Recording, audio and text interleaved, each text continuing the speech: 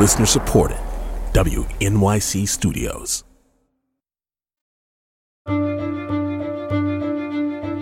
From WNYC in New York, this is On the Media. Brooke Gladstone is out this week. I'm Bob Garfield. Recently, there has been a record number of migrant families crossing the southern border, and U.S. authorities say they cannot cope.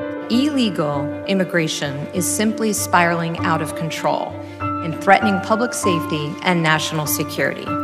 We face a crisis, a real, serious, and sustained crisis at our borders. That was Homeland Security Secretary Kirstjen Nielsen testifying Wednesday before the House Homeland Security Committee. She paid lip service to the inescapable humanitarian implications, but focused on the president's nightmare vision of pillaging hordes. Some of the spin was mind-boggling, especially her defense of the outdoor, concrete slab, chain-linked fenced pens where children are held once separated from their parents. Here is Nielsen's answer to Committee Chairman Benny Thompson, who wanted an explanation for incarceration of children in cages. Sir, they're not cages. What are they? Areas of the border facility that are carved out for the safety and protection of those who remain there while they're being processed. As the Senate prepared for a vote on repudiating Trump's declaration of national emergency to build his promised beautiful, beautiful wall, contortionist rhetoric was the least of the week's border-related scandals. On Thursday, we learned that Nielsen's Customs and Border Protection Agency worked with Mexican authorities in detaining journalists at border entries and interrogating them about their Mexican travels. The watch list, leaked to San Diego's NBC7 news department, targeted more than 50 people, most of whom are immigration activists, but also including 10 journalists and a U.S. lawyer. U.S. journalists and attorneys felt they were being sometimes targeted by their own government, and now leaked documents from a government source show their fears were warranted. Mari Payton of NBC7 in San Diego broke the story. Mari, welcome to the show. Thanks for having me, Bob. Nice story. Who's in the database? There's 59 people total. There's journalists, there are attorneys. Actually, we just found out this morning that there is a member of a church, a pastor. There's also immigrant rights activists and advocates. Some of whom are identified as instigators. Right. So its official name was the San Diego Sector Foreign Operations Branch, suspected organizers, coordinators, instigators, and media. And they have what in common? Well, according to the people that we spoke to, they all covered the border, worked at the border. At some point in November, December 2018, when the migrant caravan from Honduras was making its way toward the Tijuana-San Diego border.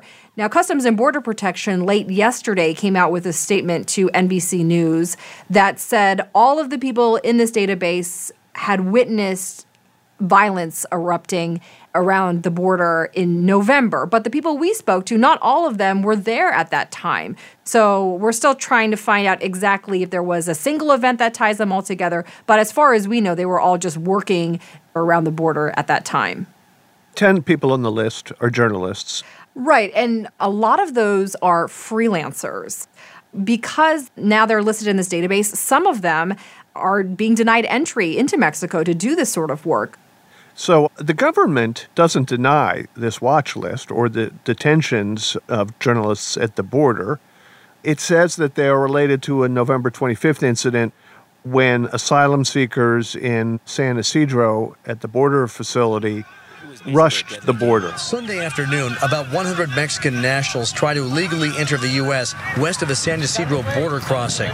But within the crowd, a few bad apples hit Border Patrol agents with rocks and water bottles in the arms, legs, and head. I want to read you an excerpt from the Customs and Border Protection statement on this. Quote, "It is protocol following these incidents to collect evidence that might be needed for future legal actions and to determine if the event was orchestrated." Can you tell me what part of that double talk would possibly involve journalists and at least one lawyer who is on this list to be hauled in for another one of these secondary screenings? That word orchestrated. None of these journalists were there to entice the migrants. They were there to document what was happening, to witness history, to take photos, if you will, to talk to people. And you bring up a good point about those secondary screenings. Customs and Border Protection have been doing that, but all of these people say in the months following that caravan movement in December, they were constantly called in for those secondary screenings again and again and again, and asked some interesting questions. We talked to one woman who we named in the piece. She's a freelance journalist there, and they asked her if she rented or she owned her home in San Diego. She was puzzled by that, of course. I mean, why would that matter in terms of what she was doing at the border? And we found at least one dossier related to one of these people in the database that was so detailed. In fact, it had not only her passport picture or social media accounts, but information about her own mother, what kind of car she was driving, the license plate number. So it's the amount of detail, too, that the government is tracking these people that is alarming. It's worth noting that every time these people attempt to cross the border for the rest of their lives, including to do their jobs, they are likely to be hauled in for another one of these secondary screenings. Right. And all of the people that we spoke to say what they were concerned about was the level that some of these people were taking it to in terms of asking to see their photographs, looking through reporter notebooks, things that they didn't feel comfortable with. They were being separated from some of their gear and some of their cameras, which are obviously very expensive, but also contain their work. There's the question of sources. People don't want to give up their sources, and obviously some of that could be written in some of these notebooks. Journalists suspected this was going on before you ever broke your story. There had been whispers about what seemed to be a coordinated targeting of journalists at the border. There was an Intercept piece that raised the question of what was going on. Your piece and the documents you received were the smoking gun. All of these people had this suspicion that they were sort of being tracked or there was an alert on their name. But until this database and until our story aired, most of these people had no idea it existed and were surprised and shocked to learn that they were on it and were questioning why. Why me? This is the first time there's been real evidence. It came to us from inside Homeland Security. We then verified it, and when we went to Customs and Border Protection to ask them about it, they didn't deny that it existed. And what was interesting about this is this database can be accessed by a lot of different federal agencies. We're talking about Customs and Border Protection, but also ICE, Homeland Security, the San Diego sector of the FBI. Now, the source that we spoke to, he was very alarmed, obviously, if he gave us this information. The source wanted to make sure that we knew that they, and this is the quote, "We are a criminal investigation agency. We're not an intelligence agency," and said that it's actually an abuse of the Border Search Authority to be keeping a database like this. There is a term for what you've described, and it is domestic spying. What's the level of outrage you've heard from the politicians you've spoken to while reporting this story? Well, I mean, besides the politicians, I mean, the public outrage has been huge. It is important to note, though, not everyone is upset, and some people are saying that if there were people there during the migrant caravan, that the government has every right to track them. We have yet to get an official word from any of our elected officials. I know Governor Gavin Newsom is in town of California today, and we are trying to get a reaction from him. Obviously, we've also reached out to Senator Dianne Feinstein, Kamala Harris. It will be interesting to see what the response is from our elected officials, and then more importantly, will anything be done? Do the people you speak to believe that this is intimidation, that it's meant to have a chilling effect on reporting south of the border? Oh, absolutely. I think some feel like it's working as well. They are being intimidated. For a lot of these people, I think it is extremely difficult. They want more answers, basically. All right. Mari, thank you very much. Thank you. Mari Payton is an investigative anchor and reporter with the NBC7 investigative team in San Diego.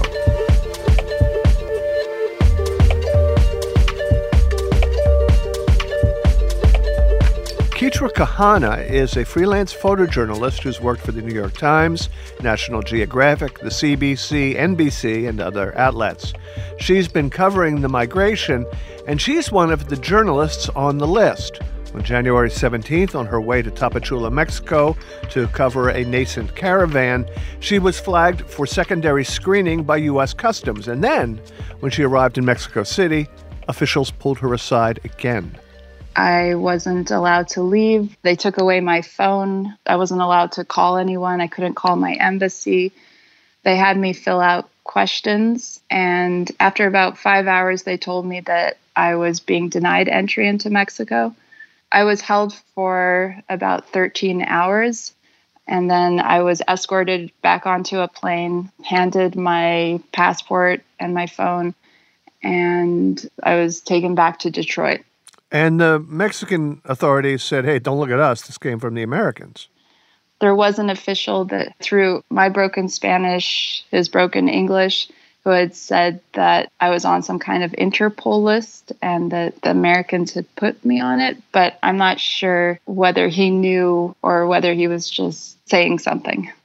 One of the problems with border flags is that they never go away.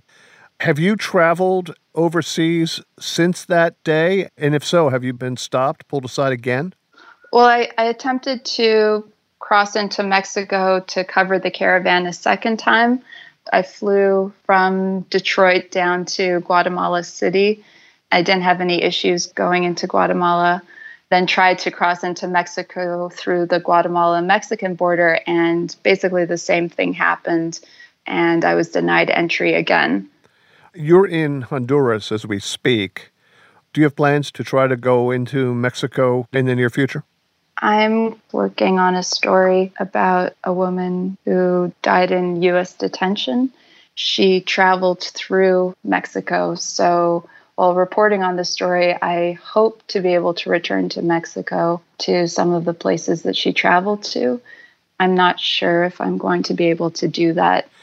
You're a freelance journalist. You go from story to story, assignment to assignment, and your ability to get to those assignments determines whether you make a living.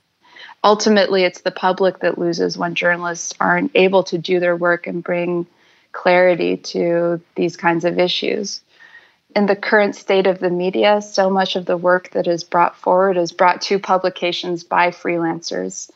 Often what this means is that we are self-funding and then hoping that a publication will pick up the work that we do, or they'll put us on assignment while we're there. And so not knowing whether you can freely travel to a location causes a lot of uncertainty. And a lot of other journalists have reached out to me since all of this came out, and they're questioning whether they want to put their own money forward as freelancers to go to the border to risk covering migration or border issues. All of this is creating a climate of fear. You mad? Am I mad? I mean, I'm mad. I would say I'm confused. I don't understand why this is happening to myself or my colleagues. I think it's a horrible precedent. It's been a little confusing to try to figure out what the pattern is. There's a cohort of photographers who were working every day right by the wall, and many of us, not all of us, are on the list. You know, I'm grateful to whoever it was that leaked this, because for the last month and a half now, we've been in this kind of limbo, not sure why this was happening. Reporters were reaching out to CBP and they were denying that they had placed any alert on our passports. The Mexican government was being similarly vague, and it just seems like there's a lot more clarity now. Customs and Border Protection claims that this watch list is part of an investigation into the incident November 25th when some asylum seekers rushed the border. They want to talk to witnesses. Were you even there that day? No. I've also been in touch with a lot of the other journalists who are on this list, and many of them weren't there either that day. So I don't think that that makes sense as an answer. I'm not sure what they're referring to there. Keitra, thank you very much. Thank you for talking to me. Keitra Kahana is a freelance photojournalist with MAPS Photo Agency.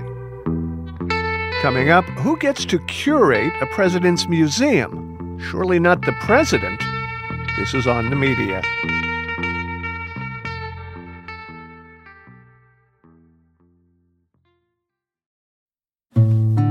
So here's something I bet every On the Media listener can agree on. The narrative matters. The stories we tell ourselves about our past absolutely shape how we think about our future. And that's the focus of our new season of The United States of Anxiety, a podcast from WNYC Studios. I'm Kai Wright. Join me as I investigate the unfinished business of American history and learn how it shapes everything about the 2020 election. Get The United States of Anxiety on Apple Podcasts.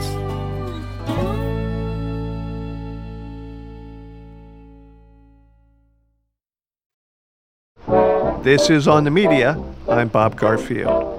In a 1938 cartoon published by the Chicago Tribune, President Franklin Delano Roosevelt is Santa Claus, stuffing a gift into his own stocking. That gift was his presidential library, the first of its kind to be run by the newly established National Archives. Every president since has given himself the very same present. But at least until now, these libraries have also been gifts to historians, one-stop shopping for the documentation of 13 presidencies curated by the civil servants at the National Archive. Number 14, however, turns out to be very different.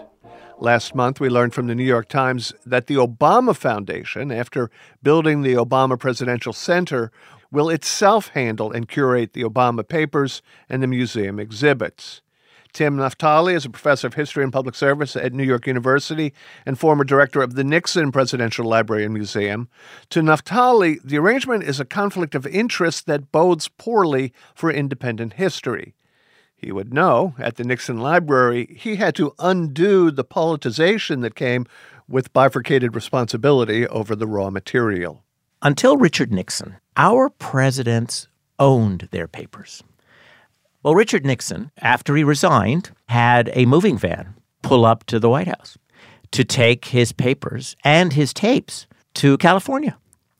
President Ford heard about this and asked his Justice Department, who owns these things? And the head of the Office of Legal Counsel was somebody known as Antonin Scalia.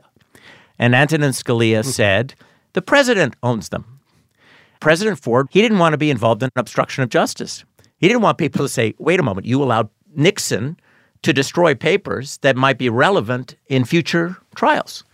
So Nixon had to sign away control temporarily of his papers. Now, when Congress saw the deal, Congress didn't like it. So they passed a law called the President's Recordings and Materials Preservation Act. They just went in and took everything in people's desks because of the fear that some trials would not be fair trials because necessary documents would have been destroyed or withheld. Now, the papers are in Washington. The Nixon Museum was in Southern California. One can imagine what such a thing would look like, curated by his own peeps. Well, you know exactly what such a thing would look like. So Nixon, who had been planning a presidential library before his presidency unraveled, still wanted a library. So his family, he actually went to his richest friends, and the family builds a library with a museum. It walks and talks like other libraries, except it has no presidential materials. It can't because they are still in Washington, including the famous tapes. The president and the first lady decide they want to be buried there, as has become the custom for all modern presidents. So in many ways, it's just like a library, but it's not part of the National Archives system, and it doesn't have to follow any of the norms that have been established for National Archives-run presidential libraries. In the early 2000s, the family decided they didn't want to run this library anymore. They lobbied Congress to change that law that governed Nixon's materials so that the materials could be sent to California and the National Archives would run the building and therefore pay for a large percentage of its upkeep. National Archives said, okay, we'll do this, and then they needed a director who would run the first Nixon Presidential Library. That was me. What did you find there? Exactly what you would expect. It was a very defensive set of exhibits characterized by incomplete information. The Watergate exhibit, for example, blamed the entire investigation on the Democrats as an attempt by them to reverse the outcome of the 1972 election. One never hears that anymore. Right. Well, it was exactly the spinning that one would expect of a group of people who desperately wanted to change the verdict of history. All right, but now there was a new sheriff in town, and not to put too fine a point on it, your job was to revise the revisionism. The challenge was to prove that a presidential library could provide an unsparing look at a failed presidency. I am concerned that we aren't talking to each other as a country, that we are reaching a point where we are losing a common baseline of facts. One of the beauties of having the federal government oversee national historical places is that traditionally people would believe that the facts they are getting are real. You're not supposed to engage in interpretation or wild interpretation. You give them the data, you craft the chronology, but by and large, the grand theories, you leave to them. People still care what the National Weather Service says. People still care about what the National Institute of Health says. And they care about what our government scientists say about climate change. Now, there are people who are trying to undermine the respect that people have for that, but I think that's a fight worth having. And I worry that without knowing it, President Obama, who has opted for his museum to be private, I'm not saying it's going to look and feel like the private Nixon Library that I was hired to dismantle, but that his museum is going to be private, denies his own administration the source of authoritative information for public history that it should have. I mean, when I heard about this plan, I was surprised because I thought that a good president would take a risk with the National Archives. He had a scandal-free administration. We can disagree on what he achieved, perhaps, and how he went about things. But this is an administration where letting the chips fall where they may was a pretty darn good proposition and could really further the project of encouraging public history by public institutions we all pay for and therefore we all have a stake in. Now, we have no evidence that he, plans for some sort of hagiography. It doesn't require a whole lot of imagination to look to a Trump presidential library curated by, Ivanka. The Deep State exhibit would just be fantastic. Maybe Obama's library will be intellectually honest, but the point here is that it's a slippery slope. The Obama Foundation has put together an absolutely wonderful team to do the museum. But my experience is that there is a fundamental tension between the mission of a nonpartisan public institution and a private presidential legacy project. Private presidential foundations have pressures on them to always emphasize the positive part of the legacy. Because legacy could be negative as well as positive. In history, they say, belongs to the winners. We could have a whole show about the effect of who writes the history. If you're like Henry Kissinger or Winston Churchill and you end up writing the first draft of your years in power, you really do shape the narrative later on. But anyway, to get back to this, so this is not a question about whether Barack Obama and his foundation are dependable stewards of history. But can we not provide the American people, as one of the products of federal government, with spaces to learn about political history that are nonpartisan and that they can trust?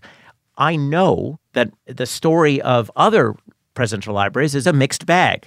There are some libraries that have gone to great lengths in the last 15 years to present the negative legacy, if you will. The Roosevelt Library talks about the Japanese internment. It didn't before. It added a section on the Holocaust and what the U.S. government was not doing for Jewish refugees.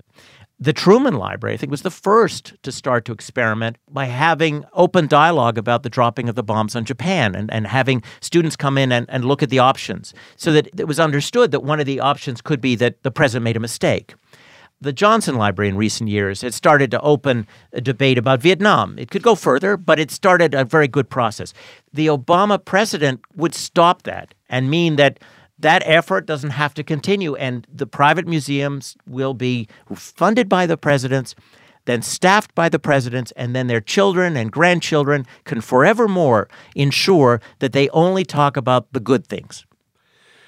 In some ways, this story reflects what we saw during the Obama administration itself, where the president had certain questions of overreach on executive authority, on surveillance and intelligence and drone strikes. And a common refrain was, well, this is us. Trust us. Transparency helps us every day, all the time, even if it's about a matter you don't care about, because it puts the government on notice that it could get caught.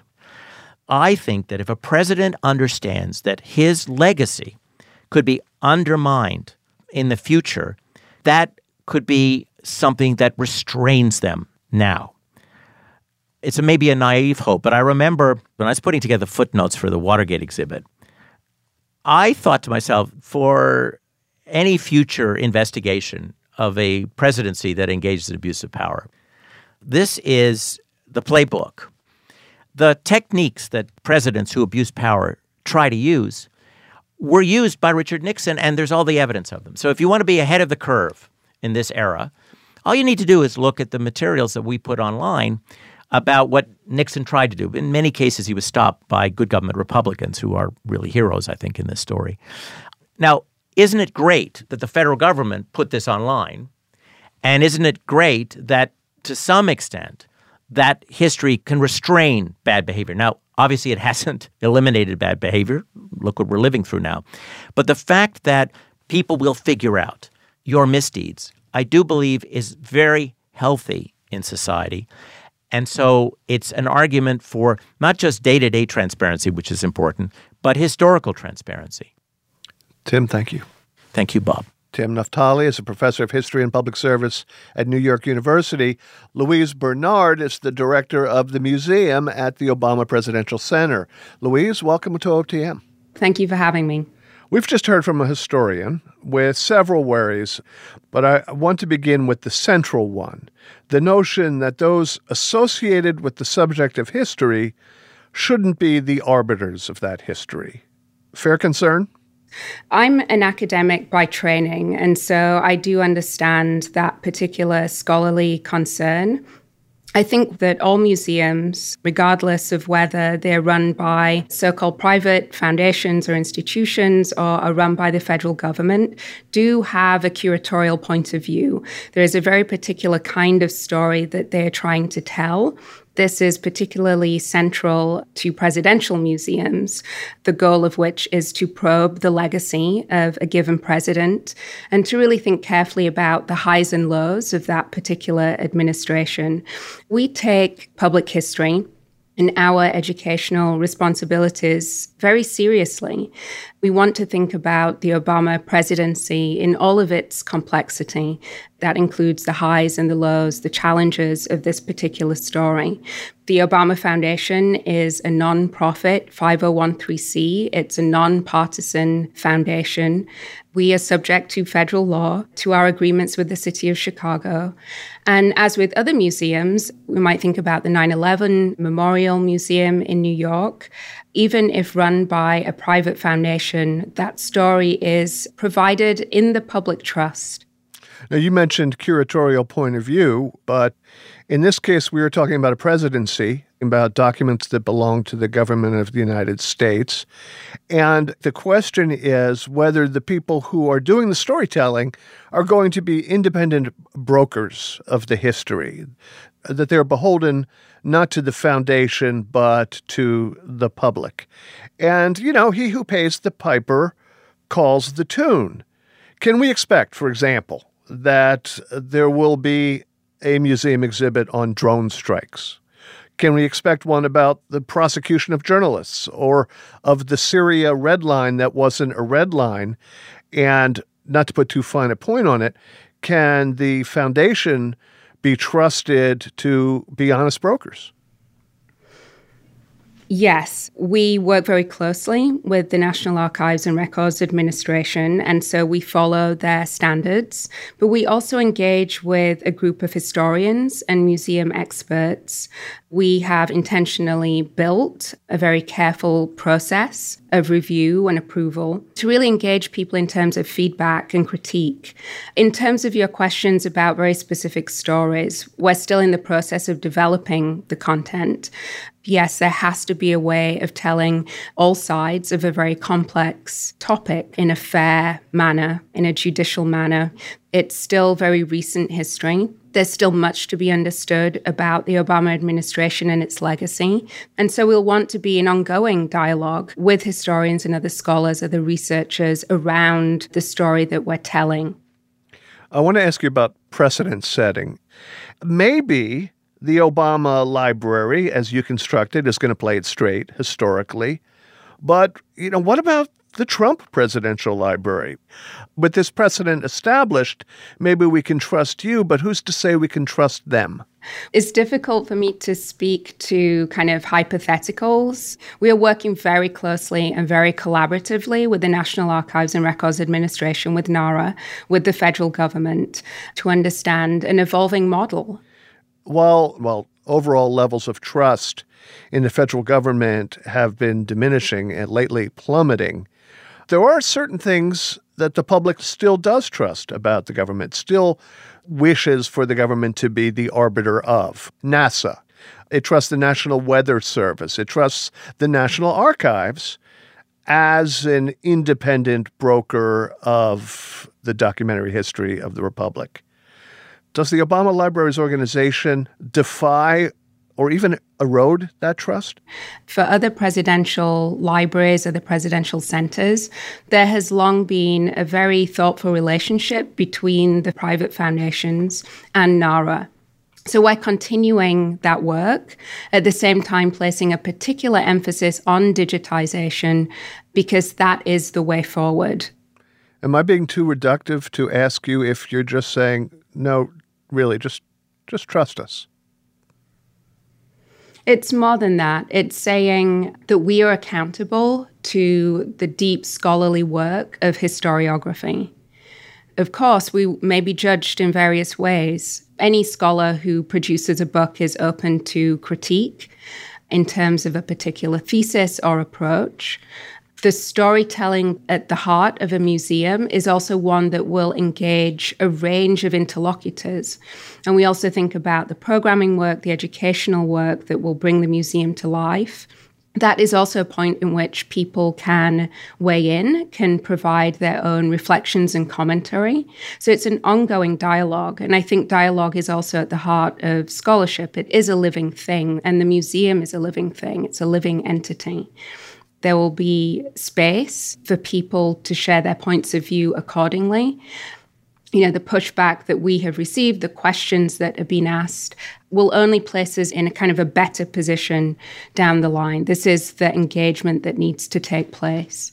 I'm going to suspend the interrogation and ask you, as someone who gets to build a library from scratch, what cool stuff you may have in mind. We have a wonderful opportunity to reflect back on the power and possibility of that watershed campaign moment in 2007, 2008. So you can imagine all of the amazing ephemera that many people have in their attics, in their garages, whether it was a handmade banner or a T-shirt or a button.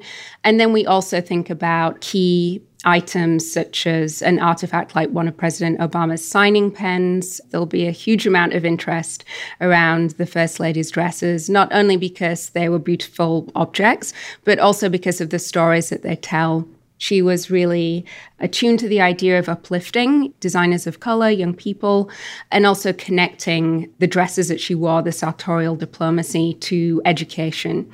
So there's a range of material. Dude, sartorial diplomacy. Ready? The beige suit. We'll be happy to tell a story about the beige suit, I'm sure. Louise, thank you very much. Thank you so much, Bob. It was a pleasure to speak with you. Louise Bernard is the director of the museum at the forthcoming Obama Presidential Center. Coming up, the history of segregation. Trigger warning, it is grotesque. This is On the Media.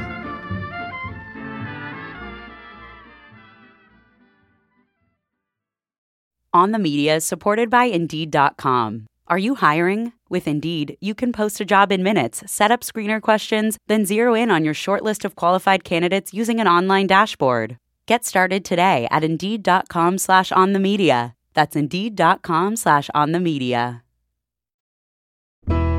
This is On the Media. I'm Bob Garfield. History may indeed be written by the victors, but the victors don't necessarily script the future. After the Civil War, the triumphant North imposed Reconstruction, essentially an occupation government in the South. The result was an ugly backlash in southern states, including the incremental imposition of Jim Crow laws on the very black Americans supposedly emancipated in the midst of war. 19th century civil rights activists battled Jim Crow eventually to the Supreme Court. That case was Plessy versus Ferguson, and in 1896 the court's decision marched to the nation backwards. Despite 3 post-war amendments granting blacks equal rights, racial segregation was permitted on a separate but equal basis. With one lonely dissent, Plessy became the law of the land for 6 decades until effectively reversed in 1954's Brown v. Board of Education. Steve Luxenberg is an associate editor at The Washington Post and author of Separate, the story of Plessy v. Ferguson and America's journey from slavery to segregation. Steve, welcome to OTM. Hey, thanks, Bob. Glad to be here. The term separate but equal never actually appeared in the decision, but the case and your book hinge on that idea because in Louisiana, as would be the case throughout the South as Jim Crow evolved, railroads were permitted to divide the races in separate cars. And this is the reaction in part to Reconstruction and the 3 Reconstruction amendments that expand equal rights, provide citizenship for blacks, ensure equal protection, voting rights. There's a resistance to that among whites in the South who've lost political power, lost economic power. Separate but equal does not appear in the decision, as you pointed out. It does appear in the dissent, but it becomes the phrase that the Supreme Court uses in 1954 in the Brown decision, and that's how we regard the shorthand today. Now, to the particulars of the case, the plaintiff, Homer Plessy, wasn't some random victim of segregation. Like Rosa Parks nearly a century later, he was handpicked for the role, and the circumstances were engineered for an arrest. Well, they were trying to create the Plessy team down in New Orleans, which is where the case comes from. It is an unusual city. Every shade of the spectrum under the sun is there. And the group that brings it is a group of mixed-race, French-speaking, often Creoles, that means native-born, frustrated after more than a century of trying to get their rights. Most of them have never been enslaved. Their parents weren't enslaved. Their grandparents weren't enslaved. And they feel that their best argument is to throw some confusion at the court, in part. Plessy is fair-skinned enough to pass for white or to cause that confusion, and so they want to be able to argue that the law is unenforceable. It doesn't define white. It doesn't define mixed race, and so therefore how can you possibly enforce this law when many people riding the trains in Louisiana are of indeterminate race? The case was the culmination of decades of activism, legislation. The first of those cases is in 1841 in Massachusetts when a slightly built black New York abolitionist named David Ruggles decides to bring an assault charge against the conductor who tries to separate him on a Massachusetts railroad, and he loses, but he establishes a very important principle, which is that we can go into court to pursue our grievances. 1892, they know they're probably going to lose, and yet this is a group of fighters, and they're not going to sit by and take it without bringing in their case. Well, there's no need to withhold the ending of this story. The decision was catastrophic for blacks and for American society as a whole. An utter repudiation of civil rights and an assault on the basic humanity of African Americans. And opening the door to other statutes, other states enacting separation laws to separate waiting rooms, separate bathrooms, separate water fountains. All of this was anticipated by the only dissenter in the case, John Marshall Harlan of Kentucky, a Southerner from a slaveholding family. And he says this is what's going to happen. He doesn't predict those specific conditions, but he does talk about separate juries or separate courthouses. And he says this day will one day be regarded as shameful as Dred Scott. That's the ruling before the Civil War that blacks, free or not, could not be citizens. Now, this was the 19th century. Newspapers were wholly aligned and allied with political parties, the Whigs, the Know-Nothings, the Democrats, the Republicans. And by the way, the Democrats and the Republicans are kind of flip-flop from how we know them today. The legality of slavery, the path to war, the terms of Reconstruction, they were all litigated by a highly partisan press, no? Absolutely. That's why you have newspapers remaining today that are called the Springfield Republican or the Arkansas Democrat. This is where they began, as alliances with political parties. And nobody thought that was very unusual. Reporting in the early part of the century and through probably 1880 or 90 was almost non-existent. It was frustrating for me as a researcher to be reading these newspaper accounts, and they have a lot of opinions and hot air, but they don't have a lot of facts. A pre-fact society. It wasn't fake news, it was pre-news. Facts or no facts, it is shocking how vituperative, how nakedly racist the Democratic press was, particularly in the South. Well, white superiority, as opposed to white supremacy, which is also a part of this century, is rampant. And they reflected that in their newspaper articles, in their letters, in their conversation. White supremacy does come out of the loss of economic and political power after the Civil War, which gives rise to the fear and anger that creates the Ku Klux Klan in 1867 in Tennessee, and then it spreads to the other southern states. And violence underpins this era from the 1870s all the way through the mid-20th century, where lynching becomes a way to settle issues that the whites feel that they've lost, the political power and the economic power. And the press reflects that. To read the book, because it focuses on contemporaneous coverage, you would think that race was like the number one trending story for 60 years. But after all of this foment, to say the very least, by the time the ruling came in on Plessy, the press was kind of AWOL. The coverage of the decision that would have such brutal ramifications for the society was barely even mentioned. Was it just race fatigue? Well, they're talking about the white press, remember. You used the term mainstream before. The white press saw this as an expected decision. When Turget, the lawyer for Plessy, showed up from Western New York in Washington to give the oral argument, the Washington Post, my newspaper, covered it with a column called Capital Chat, in which they said that Turget, who had written a novel called A Fool's Errand about Reconstruction South, he was on another fool's errand by trying to litigate this case that everybody knew was going to end with the Supreme Court ruling in favor of separation. They were right. So in terms of the way the press operates, what's the news here? Well, there's not a lot of news, so we're not going to give it great attention. The black press, on the other hand, the Richmond Planet, says that after this ruling, evil days are indeed upon us. Albion Turget, the lawyer and judge and novelist and newspaper columnist, was one of the heroes of your story. Another was the author of the sole dissenting opinion on Plessy, Justice John Marshall Harlan, known as the Great Dissenter. Here's one line from his dissent. Our Constitution is colorblind and neither knows nor tolerates classes among citizens.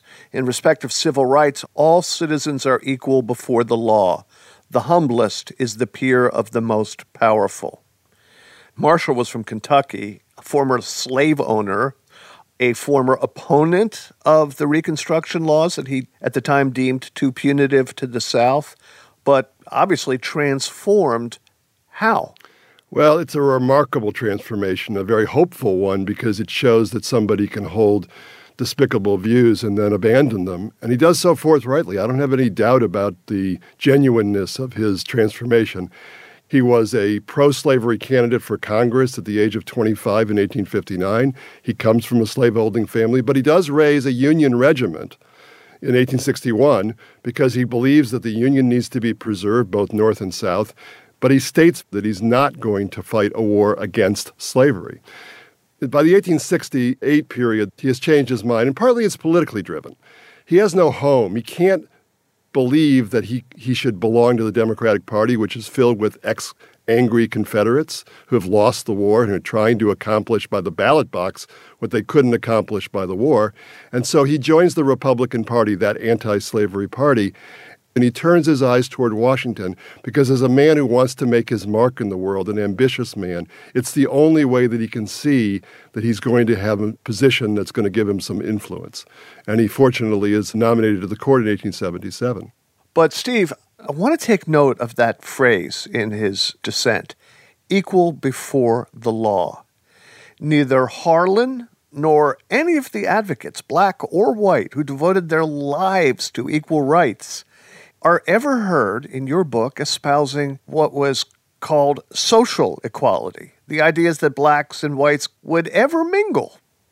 Well, even Harlan in his dissent says that the white race is superior to the black race and will be for all time as long as it continues to respect the idea that everyone is equal before the law. That's an odd way to go after equality, I think, but it reflects the attitudes of the time. And Turget, in his arguments, he has this quite inventive argument, which is that your race is your property, and if you could pass for white, and white is a better economic position than to be black, how can you be prevented from trying to exploit that reputation and property and be denied it without due process? Now, if you think about that, it's a terrible argument because it means if they win, that there could be a railroad car with white and mixed race passengers, but still a separate car for those people who can't pass for white. So I tried to wrestle with this. Why would Turget make that argument? And the answer, I think, is pretty obvious. He wants to win, and he sees these Supreme Court justices as men of privilege and class who regard property rights as paramount. And so he's given them a property right argument. I mentioned that the press as an institution operated quite differently in the 1850s than it does today.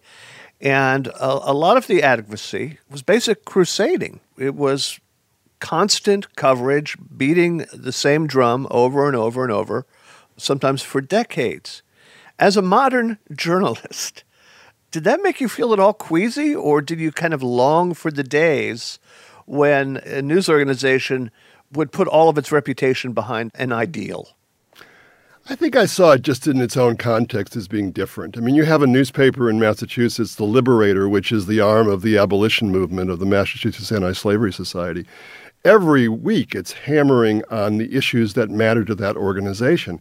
It's a storehouse of information about the times. It's not objective reporting, but I can handle that. I wouldn't want to necessarily work in that environment, but if I were living in the 1830s and 40s, maybe I would have. Who knows? What do the media tend to miss now when we talk about Plessy v. Ferguson? They often say that the Supreme Court has created the doctrine of separate but equal and made it the law of the land. Well, I would argue that it didn't create the doctrine. It's been afoot in the country for 60 years. Supreme Court is endorsing it. But more importantly, what we do when we say the Supreme Court created is we're kind of giving the rest of the country a pass. This is the shame of the North, the shame of the South, the shame of all of us. It's not proper to lay it only at the feet of the Supreme Court. Steve, thank you very much. Well, thanks, Bob. Steve Luxenberg is an associate editor at The Washington Post, where, in the interest of full disclosure, he, for some number of years, edited my pieces. This little song that I'm singing about, people you all know is true. If you black and got a word for a living now, this is what they will say to you. They say, if you's white, she's all right. If you's brown, stick around. But if you's black, oh, brother, get back, get back, get back. I opened 3 victories with my plow and hoe. Now I want you to tell me, brother, what you gonna do about the old Jim Crow. Now, if you's white, you's all right. If you's brown, stick around. But if you black, whoa, brother, Get back, get back, get back.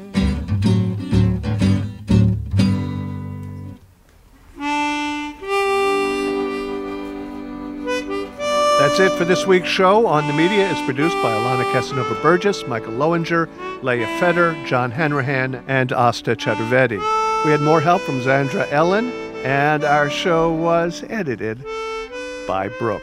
Our executive producer is Katya Rogers. Our technical director is Jennifer Munson. Our engineers this week were Sam Baer and Josh Hahn. On the Media is a production of WNYC Studios. Brooke will be back, one of these days. I'm Bob Garfield. On the Media is supported by the Ford Foundation, the John S. and James L. Knight Foundation, and the listeners of WNYC Radio.